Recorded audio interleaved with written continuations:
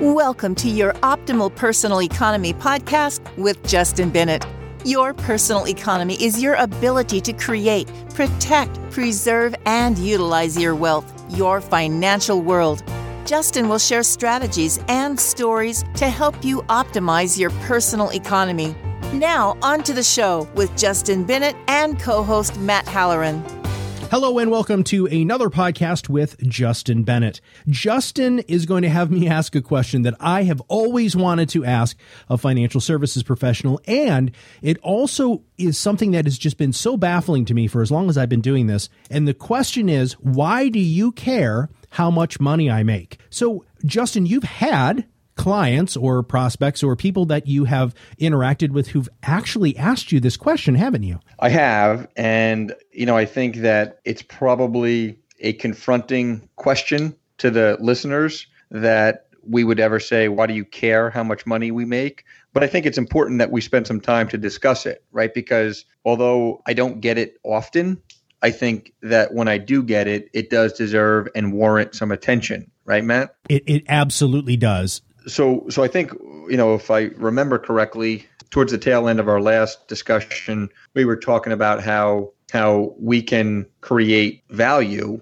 for our clients as defined by creating this opportunity to live on income in retirement, whether they're getting a pension from their company or they're creating their own private pension. And so this term value has been thrown around a lot in the marketplace lately. And I say to myself, what exactly does that mean to the consumer and to the consumer that's going to ultimately interact with a financial professional? And so, I think value, if I were the consumer working with or looking to work with a financial professional and a planner that's very intelligent and understands how money works, I would want to say value is a couple of things. It's definitely not, by the way, questioning how much money we make, although, I would probably be curious about that. But I think what I would lead with is trying to figure out what this value means to me. In other words, if I step into a relationship with a planner, how is my life going to be better for my family and my business or the organization that I work in than if I didn't step into that relationship? In other words, what's going to happen? What things am I going to do that I would not otherwise receive?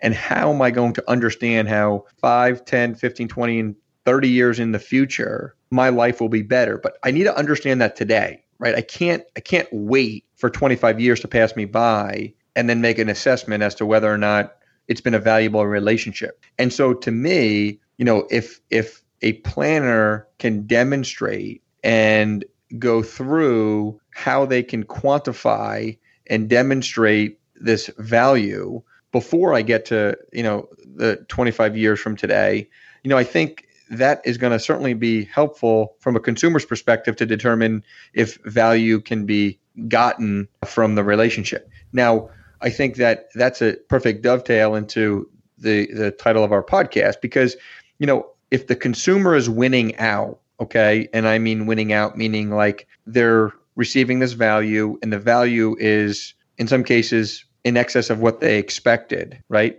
Then I have to counter propose the question or present the question, why does it matter how much money we make, right? So how much money we make does matter if the conversation is driven around what's in it for the planner and not what's in it for the client.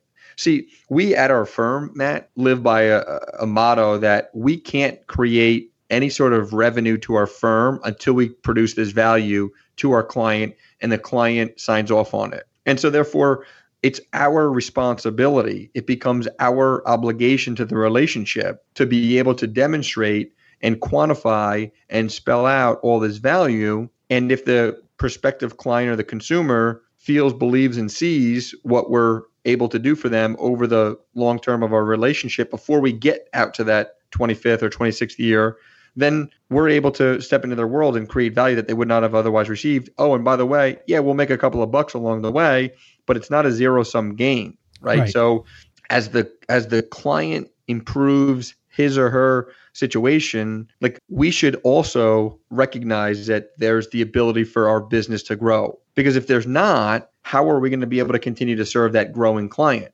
So there needs to be like this consistent growth between the client and our business so that we can continue to properly serve the client. But I think what's interesting, Matt, is whether it be a doctor, a CPA, a restaurant, or just thinking about whatever you did in the past 12 to 24 hours of your life, like did the listeners on this call go into their doctor's office, go into their dentist, go into their restaurant that they got lunch at, go into their coffee shop that they got a cup of coffee and say, hey, where's the owner here? The owner comes out and then they say, hey, owner, how much money are you making on me? Like, why is that conversation an acceptable conversation like within the planning business, yet it's not acceptable anywhere else? Well, that's what's baffled me, Justin. I mean, you see a doctor driving around in a really nice car. Nobody questions that because they're a doctor. What you do as a financial services professional by helping protect people's life savings is one of the most important things that you can do for your clients. That's why this just baffles me entirely. Totally agree, Matt. And so, I think when the question does come up, as I mentioned, it's not very often. I think it's definitely a result of, some big name financial guru making the suggestion to the vast majority of the people that they should always ask their planner how much money they make. But what's interesting to me is that big financial guru who made that suggestion is never receiving the question of a caller calling in and saying, hey, you financial guru, how much money are you making this year? Right? So why, like just the silliness around this whole conversation when you apply it in these different settings starts to help people see how silly it is when the conversation does come up. Because, I think that there needs to be this understanding that if we're going to have an upfront conversation and we're going to declare and demonstrate how we can create value in one's planning, as I talked about earlier, and by the way, we're going to make some money along the way, like it should make no difference whatsoever. And so therefore, the client always has to, the consumer always has to win out first, 100% of the time, before which revenue could be generated to the firm. And that has to be understood. And I think with that grounded methodology around what we do and how we do what we do, it's almost like, again, I use the word silly often, but I think it's a silly conversation that we would ever find ourselves involved with because how we operate with our clients is just that. So I think that's a really important point, Matt. Yeah. Well, I personally, and maybe I'm a minority here, but I would like for my financial services professional to be successful because then I know that they're going to be there, just like you said, in 25 years. And that also means in the general rule of the society that we live in, that you're doing something right. And I love when you just brought up the financial guru. I'm going to say gurus plural because there are a number of them that are on the TV barking at us all the time. And they are making obscene amounts of money. But you know what?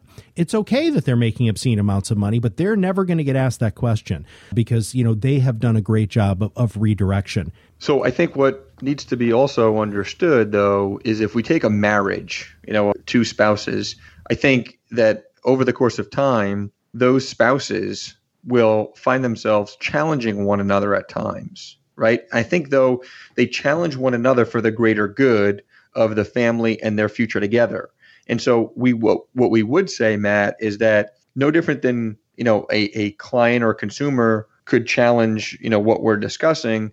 I think that it should be acceptable that we challenge the consumer, right? So I think that in those types of healthy relationships, the long-term relationship of the client and the planner ends up becoming that much better when both the client and the planner can accept this notion that at times they may challenge one another, but it's for the greater good of the planning of the client and the relationship of what we're discussing. So we're okay, when there's these inquisitive questions presented to us just around the conversations and the planning that we do, because of course, a lot of the times it's different than what maybe they're accustomed to, and therefore it's going to produce much different results.